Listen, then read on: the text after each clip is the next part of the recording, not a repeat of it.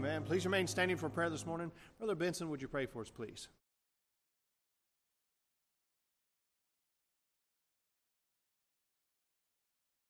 Bless our service this morning.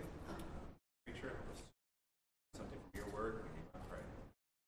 And thank you. You may be seated unless you celebrate a birthday or an anniversary. I'd like to recognize you. All right, now we can sing to you. All right. Amen. Let's sing happy anniversary to the Kahlers. Happy anniversary to you. Happy anniversary to you. Happy anniversary. God bless you. Happy anniversary to you. Amen. All right, several things from the bulletin we need to be mindful of. Today is the Gilson Christmas. If you're entitled, or if you're wanting to give to that, today is the last day. You can write a check and make it out to Dan Gilson if you haven't already got your gift card for them. Christmas Patch program is this afternoon. We look forward to hearing from the kids and what they've practiced and what they've learned. Peanut Butter Christmas is what it's called. And then be in prayer for the Marinos today. Today is when they're candidating for that church out there in San Marcos, so please be in prayer for them. Teen Christmas Party this Wednesday, December 21st. And then we have Christmas Eve service at 5:30 this coming Saturday. Christmas Day, next Sunday, we'll have one service at 10:30. And then if you'd like to stay for the Christmas lunch, please sign up on the back table. And there's also a sign up to bring things if you would like to as well. Church cleaning sign-up sheet is also on the back table for 2023. And then we also have the ordination service coming up for Brother Marino on January 6th at 7 p.m. that evening. All right, several in the prayer area that we need to be mindful of as well. Please keep lifting those up before the Lord in prayer. And then we'll continue with our singing this morning. Hymn number 150, My Faith Has Found a Resting Place. We'll sing the first and the last verses. My faith has found a resting place, not in device nor creed. I trust the ever-living one, His works for me shall plead. I need no other argument, I need no other plea. It is enough that Jesus died, and that He died for me. My great physician heals the sick, the lost He came to save. Worthy His precious blood He shed, for me His life He gave. I need no other argument, I need no other plea.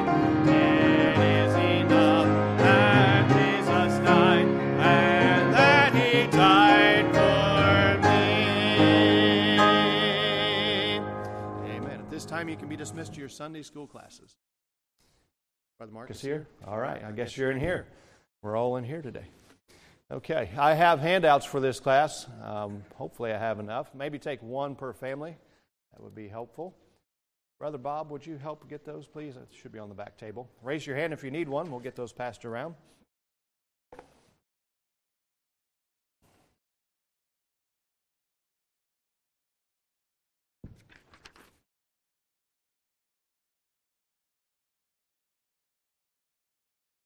All right, they've got them now. If you'll raise your hand, get those to you.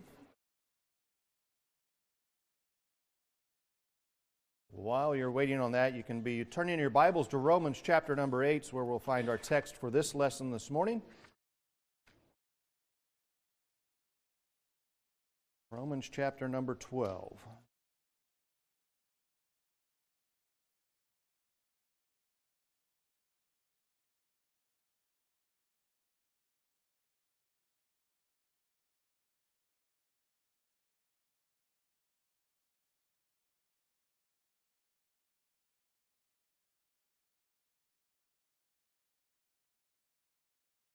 All right. Okay. This lesson is on overcoming evil with good. Very similar to our lesson last week, but yet building on it once again. Let's look at our text here as we start off. Romans chapter 12 and verse 18 is where we'll find our place this morning. It says here, "If it be possible, as much as lieth in you, live peaceably with all men. Dearly beloved, avenge not yourselves, but rather give place unto wrath. For it is written, Vengeance is mine, I will repay, saith the Lord. Therefore, if thine enemy hunger, feed him. If he thirst, give him drink. For in so doing thou shalt heap coals of fire on his head. Be not overcome of evil, but overcome evil with good." And perhaps as we look at this series of lessons, this may be the most challenging for us, in that the Bible is commanding us here to overcome evil with good. In some ways, it's similar to the series or the lesson that we touched on last week, blessing those who curse you, but it takes it a step further. Rather than blessing those that only say bad things about you, but also those that would do harm unto you. So we have a tremendous command here from the Word of God that we are to overcome evil with good. And it goes against our natural inclination when someone has wronged us. We want to get even. And you can see this even in children as they are playing together and there's an argument that ensues, and we understand as we try to break that down and understand what goes on there, we see the blame shifting, and they're casting blame on it's the other person's fault, and it's always someone else is in the wrong. And we have the desire within us to get revenge and seek revenge. But God tells us that our response as a Christian should be the opposite of our natural response. There was a young boy in Korea, and he was a houseboy for some American soldiers, and sometimes they thought it was funny to play harmless jokes on him. They would tease him, tie his shoestrings together, and lock him out of the house. Eventually they realized that the boy did not find their practical jokes funny, and they apologized. The boy replied, "That's okay, I will stop spitting in your soup now as well." So humanly, we think it is impossible to repay evil with good. So we want to understand from the Word of God, how am I supposed to do this? And what is my response to be? So we understand it's true that in our own strength there is no way that we can do good to those that have done severe wrong to us. But God can give us the strength to obey His command. If God commands it, He will enable it. And God gives us the opportunity to obey His command and gives us the power to do so through the Holy Spirit of God. So as in our last study, we see an example of this obedience in action, again in the life of David. David was a godly man whom God had chosen to be king of Israel, and as a teenager he walked with God. The prophet Samuel anointed him as king over Israel, but his reign did not start immediately. And we see this in 1 Samuel chapter 16 and verse 13. Then Samuel took the horn of oil and anointed him in the midst of his brethren, and the Spirit of the Lord came upon David from that day forward. So Samuel rose up and went to Ramah. So as a young man, David served as King Saul's private musician and played the harp to comfort him when Saul was distressed by an evil spirit. And David showed up to the battlefield where the Philistine enemy, Goliath, had mocked God. Indignant that none of God's people took a stand, David stood up and fought against Goliath. God blessed him with a triumphant victory for his righteous valor. And we see this in 1 Samuel 17, verse 32 is where it starts. And David said to Saul, "Let no man's heart fail because of him. Thy servant will go and fight this Philistine." Verse 50 of that same chapter says, "So David prevailed over the Philistine with a sling and with a stone, and smote the Philistine and slew him. But there was no sword in the hand of David. Therefore David ran up and stood upon the Philistine, and took his sword and drew it out of the sheath thereof, and slew him, and cut off his head therewith." So we often think that we deserve good if we have done good. Yet for all of David's noble deeds, all that he had done in ministering to Saul and playing the harp and comforting him, and then here in slaying their enemy, the Philistine Goliath, it doesn't mean that we deserve good, does it? And that's the idea that people in this society today feel like they're entitled to many things. And they believe that they are entitled to things that are good for them and on their behalf. And for all of David's noble deeds, evil came his way. Saul became jealous when he had heard the people lavish praise on David, and Saul decided to kill David. In 1 Samuel 18, we see this story play out in verse number 6. And it came to pass as they came, when David was returned from the slaughter of the Philistine, that the women came out of the cities of Israel singing and dancing to meet King Saul, with tabrets with joy and with instruments of music. And the women answered one another as they played and said, Saul has slain his thousands, and David his 10,000s. And Saul was very wroth, and the saying displeased him, and he said, They have ascribed unto David 10,000s, and to me they have ascribed but thousands. And what can he have more but the kingdom? And Saul eyed David from that day and forward. So after defeating Goliath, we see his rise in popularity among the people there in Israel. David continued to play his harp and comfort Saul, and while David was thus serving his king, Saul twice more attempted to kill him by throwing a javelin at him in 1 Samuel 18:11. And Saul cast a javelin, for he said, I will smite David even to the wall with it. And David avoided out of his presence twice. So King Saul here is filled with envy. And he made his life mission that of pursuing and killing David. In 1 Samuel 19:1, and Saul spake to Jonathan his son and to all his servants that they should kill David. So as a result of this, David spent years running from Saul, who had made his sole mission to kill David. And although David had sincerely served Saul, Saul sought David's very life. So during this time, David had two different opportunities to kill Saul. In 1 Samuel 24 and 1 Samuel 26, for all the evil that Saul had done to him, we would think that David would take the opportunity to slay him and take care of the issue that was encumbering him. But David recognized that it was not his right to vindicate himself. He resisted the impulse to return evil for evil and instead waited on God to avenge him, even though that took years. So each time that David had the opportunity to kill Saul, to get back at him, at his enemy, he returned evil with good.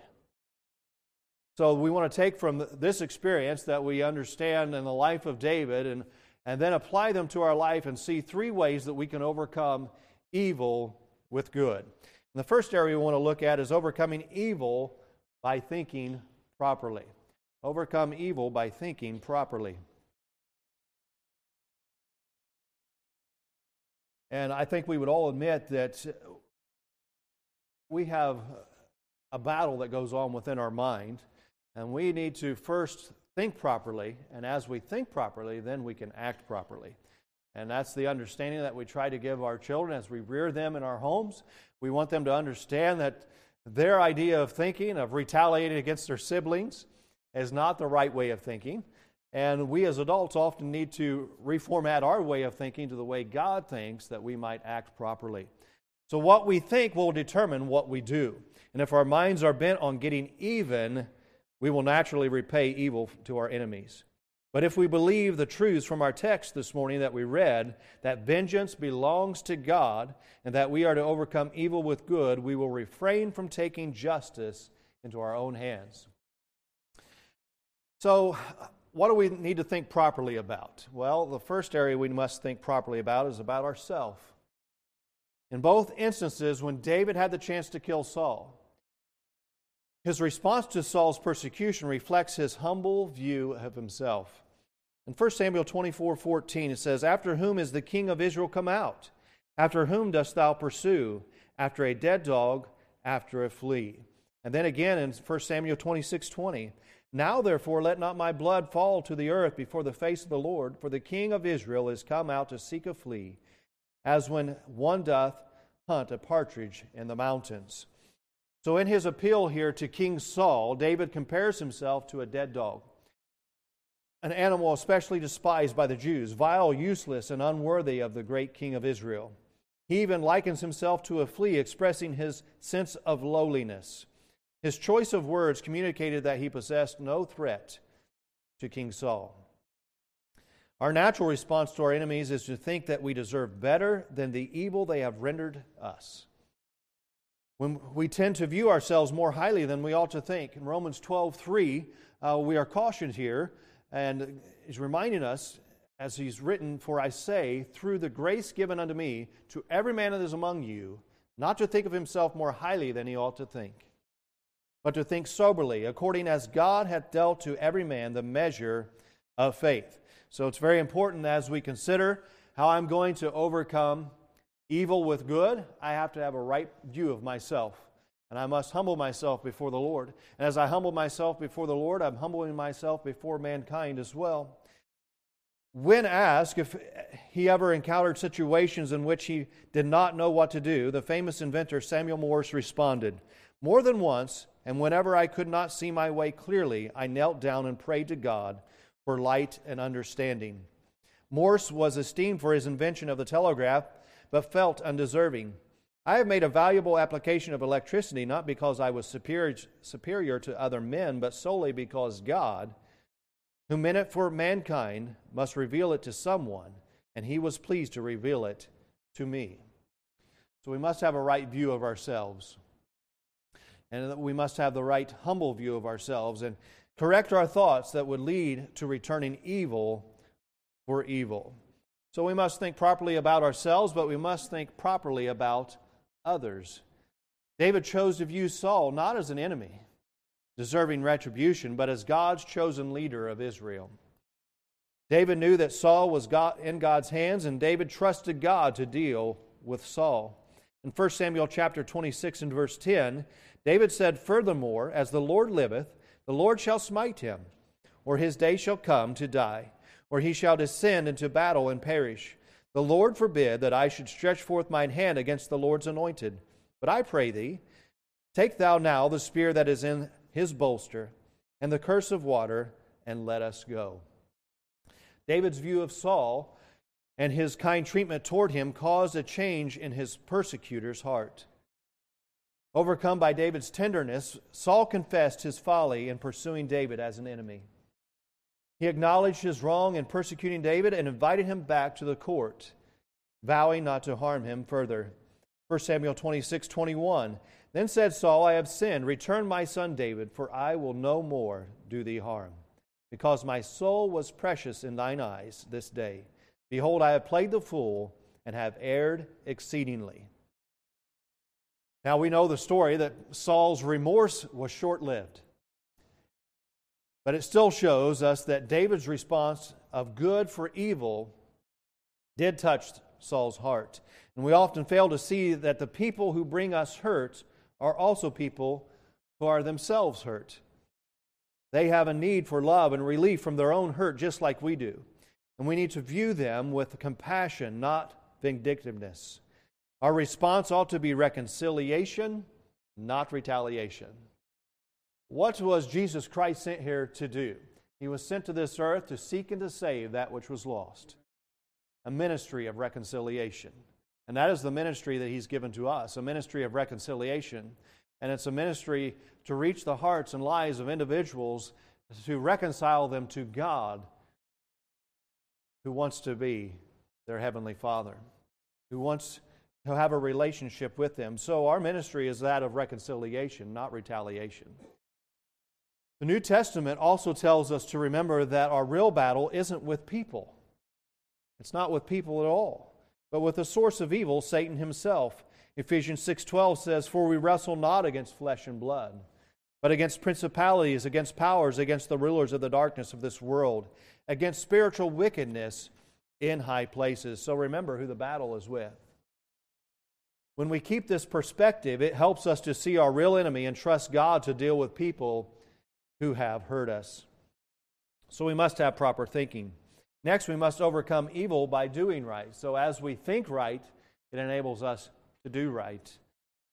So overcome evil by doing right. In the two instances when David had the opportunity to exact revenge on Saul, he chose instead to do what he knew what was right, returning good for evil. So we must commit to doing things right. We must commit to doing things God's way, according to the Word of God. So David's first opportunity to slay Saul was when he and his men ambushed Saul as Saul was in a cave. Instead of killing Saul, David cut a fragment off Saul's cloak and left the cave. He committed justice into the hand of God, trusting Him for his deliverance against his persecutor. In 1 Samuel 24 and verse 4, "And the men of David said unto him, Behold, the day of the Lord said unto thee, Behold, I will deliver thine enemy into thine hand, that thou mayest do to him as it shall seem good unto thee. Then David arose and cut off the skirt of Saul's robe privately. And he said unto his men, The Lord forbid that I should do this thing unto my master, the Lord's anointed, to stretch forth mine hand against him, seeing he is the anointed of the Lord. This was his first opportunity. Then he has a second opportunity to kill Saul. And when David and his men found Saul asleep in his camp, with his spear stuck in the ground beside his head. Although his men encouraged David to kill him, David left vengeance to God. He left it in God's hand and spared his persecutor's life. In 1 Samuel 26 and verse 9, And David said to Abishai, Destroy him not, for who can stretch forth his hand against the Lord's anointed and be guiltless? The Lord forbid that I should stretch forth mine hand against the Lord's anointed. But I pray thee, take thou now the spear that is in his bolster, and the cruse of water, and let us go. We are not responsible for what others do to us, but we are, however, responsible for the way in which we respond, the way in which we react. And many Christians who return evil for evil blame the other party. Don't blame others. Don't blame your circumstances. Instead, commit to doing right and to honoring God. That should be our commitment. And all that we do, bringing honor and glory to the name of the Lord Jesus Christ, and uplifting Him, and being a part of this ministry of reconciliation, understanding that there's a need that the other party has.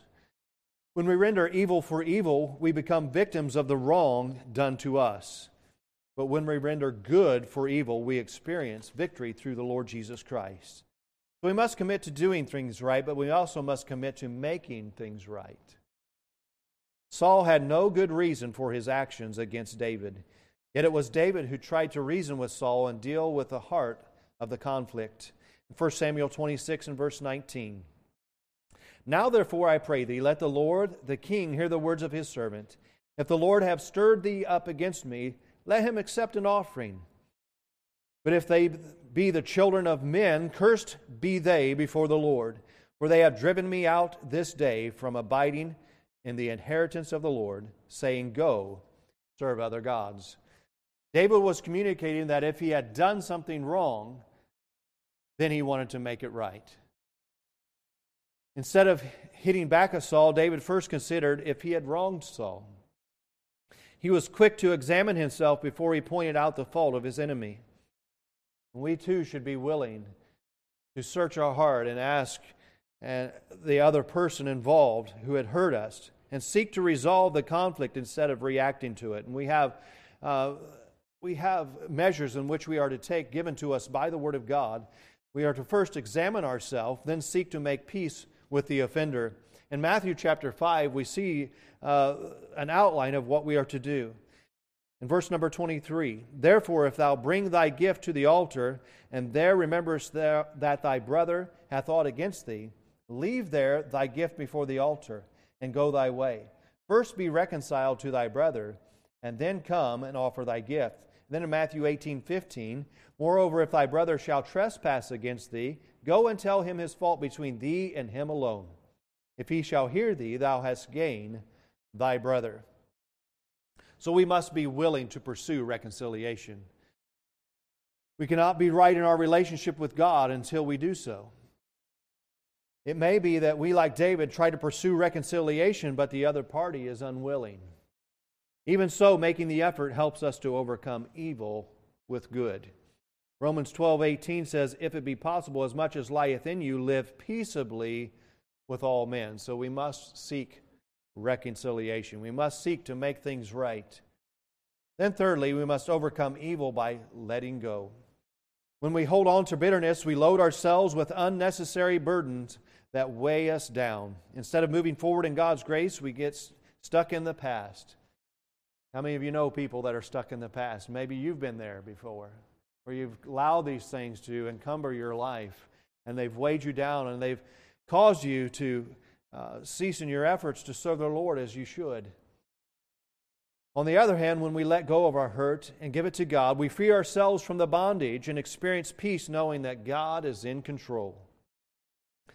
So how do we let go? First, we must recognize the sovereignty of God. What was it that enabled David to rest his case with God? Completely in his hands. David recognized that God was sovereign. He knew that whatever had happened to him was allowed by God, who has all things under his control. David then did not need to take matters into his own hand by seeking revenge. David recognized that Saul was the Lord's anointed. God was the one who raised Saul up as king, and God was the one who would remove him in his time. David left control of that situation to God. He gave the trial as well as Saul's fate to God. He trusting God to be sovereign over men's affairs. And it would help us in a lot of areas of our life if we would allow God to work and allow Him to do what He knows best. 1 Samuel 24, verse 6, And he said unto his men, The Lord forbid that I should do this thing unto my master, the Lord's anointed, to stretch forth mine hand against him, seeing he has anointed of the Lord. So David stayed his servants with these words and suffered them not to rise against Saul. In verse 24, verse 10, or chapter 24, verse 10 says, Behold, this day thine eyes have seen how the Lord hath delivered thee today into mine hand in the cave. And some bade me to kill thee, but mine eyes spared thee. And I said, I will not put forth mine hand against my Lord, for he is the Lord's anointed. And then in 1 Samuel 26:10, David said furthermore, As the Lord liveth, the Lord shall smite him, or his day shall come to die, or he shall descend into battle and perish. So despite knowing that he would continue to face the hurt, disappointment, and stress because of Saul's persecution, David was still willing to follow the Lord, to rest the matter in God's hand, and to trust His sovereignty. We like to take advantage and take charge of our current affairs. We like to take matters into our own hands. We like to resolve them the way that we think is best. When others do us wrong, we want to give them their just reward. We want to give them what we think they deserve. However, we must remember to let God be God. When we realize that He is sovereign, we can trust Him to vindicate us according to His will, in His way, and in His time. So when we recognize the sovereignty of God, we must recognize the righteousness of God. Saul had done a lot of wrong to David. But David refused to hold that against Saul. David was willing to give the wrongs to God because he knew that God was a fair judge who would set them aright. This truth is repeated throughout Scripture, and we see it in Genesis chapter 18 and verse 25. That be far from thee to do after this manner, to slay the righteous with the wicked, and that the righteous should be as the wicked that be far from thee. Shall not the judge of all the earth do right? Aren't you looking forward to the day that the righteous judge will set things straight upon this earth? He will rule and reign in righteousness as He sets up His millennial kingdom. In 2 Timothy chapter 4 and 8, Henceforth there is laid up for me a crown of righteousness, which the Lord, the righteous judge, shall give me at that day. And not to me only, but unto all them also that love His appearing. So it was David's conviction that God is righteous and that God would judge Saul. And that allowed David not to take matters into his own hands, but to trust God. 1 Samuel 24, verse 12, The Lord judge between me and thee, and the Lord avenge me of thee, but mine hand shall not be upon thee. As saith the proverb of the ancients, Wickedness proceedeth from the wicked, but mine hand shall not be upon thee. The Lord therefore be judge, and judge between me and thee, and see, and plead my cause, and deliver me out of thine hand. So when we refuse to forgive and hold on to grudges, what we're saying is we doubt God's ability to handle the situation. We're doubting His righteousness. We fall into the trap of believing that God isn't fair and that we need to take matters into our own hands. God will do right. God will always do right. And He will do right on your behalf. We simply must trust Him. He will discipline His children and deal with those who have done wrong. Holding on to bitterness does nothing to hurt the other person, but it does much damage to us. In Hebrews 12:15, looking diligently, lest any man fail of the grace of God, lest any root of bitterness springing up trouble you, and thereby many be defiled. We must understand God's plan for our life, and His plan is to work through us, to minister to others. And if we allow bitterness and grudges in our life, then we are not ministering the way God desires. And we do not have the ability then to reach the hearts and lives of individuals, even our enemies, those that would do evil against us. There's a vine in South America known as the matador. This vine grows at the foot of the tree and winds itself up the trunk, eventually killing it when the vine reaches the top. The word matador in Spanish literally means killer. Bitterness works in a similar way. When we let bitterness grow in us, it will consume us and it will eventually destroy us. So one of the hardest things that we'll face in this life is to overcome evil with good. But God commands it. And we are to do just that. True victors over their enemies are those who return evil with good. When we leave our injustices in God's hands and respond to our enemy with kindness, we are demonstrating God's love to the very person who needs it when he least expects it. In doing so, we will not only diffuse the conflict, but perhaps even gain a brother. Again, a ministry of reconciliation. Most parents who find out that their child is bullied react in anger, but not Aubrey Fontenot, a dad from Houston, Texas. When he discovered that his 8-year-old son, Jordan, was bullied in school, he decided to demonstrate kindness instead. With permission, he spent the day with the bully, Tamarian, to get to know more about his life and understand his actions. Through his conversation with Tamarian, Aubrey learned that his family was homeless and that he was bullied himself for not having clean clothes. Aubrey took Tamarian to buy new clothes. Later, Aubrey sat down with the two boys and helped them work out their differences. The incident ended on a positive note with Aubrey's post on social media captioned, "Problem solved." Showing the two boys playing video games together, Aubrey shared that the bully was willing to open up to him because he could sense Aubrey's genuine care. How many people around us today need to see the love of God? They need a touch of kindness in their life, and how it would change the course of that person's life. To know that someone cares for them, to know that God loves them, and they see God's love through our actions and through our life. You might remedy situations and conflict in the lives of individuals if we would simply share God's kindness with them, overcoming evil with good. When we overcome evil with good, we allow God to work in amazing ways and demonstrate His love to those who do not realize they need it. Think about situations in your life and conflicts that have arisen in your life. And when we get in the way and when we retaliate and when we react the way we want to react, we are doing nothing to build God's kingdom. We are doing nothing in the ministry of reconciliation.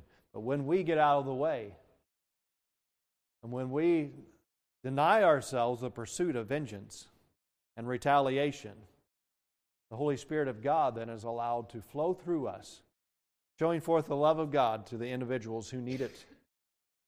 It may be that God has brought that conflict in your life that you might have the right response to them, that you might be the one to reach them with the gospel of the Lord Jesus Christ, that you might be the one to share with them the good news, and that their heart would then be right with God the Father, that they might be reconciled to Him. Just think about the opportunities that God puts in your way, that He gives you the opportunity, and you alone the opportunity to share with someone.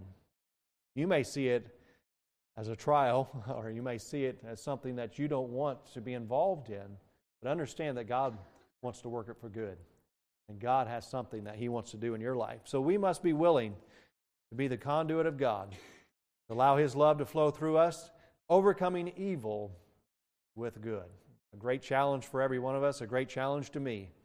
And we have a tremendous opportunity here as we enter the Christmas season, sharing God's goodness And why Jesus Christ came to this earth. He came to seek and to save that which was lost. A ministry of reconciliation, and that should be what we are all about. A life of reconciling others to God. Reconciling relationships. Reconciling them to the one that they need to know, that they might spend an eternity in heaven with God. Heavenly Father, we're thankful today for your word, and though it goes against our human nature, we understand that your way is perfect. And I pray that we would recognize that we must overcome evil with good, and help us to do so and be willing to do so, and allow the Holy Spirit of God to work in us and through us, that we might have a great effect and a great impact on the individuals you bring our way. And I pray that you give us an opportunity to share the truth of Jesus Christ, even in this season of Christmas. Father, we pray that you would allow us to share the good news and allow us to see souls saved. Father, I pray that you would give each of us a tremendous ministry of reconciliation, that we would see many souls come to Christ before it's eternally too late. Father, I pray now for the service to follow, that you'd speak against our hearts. We'll thank you for it in Jesus' name. Amen. Thank you for your kind attention. We'll meet right back in here at 10:30 for the worship hour.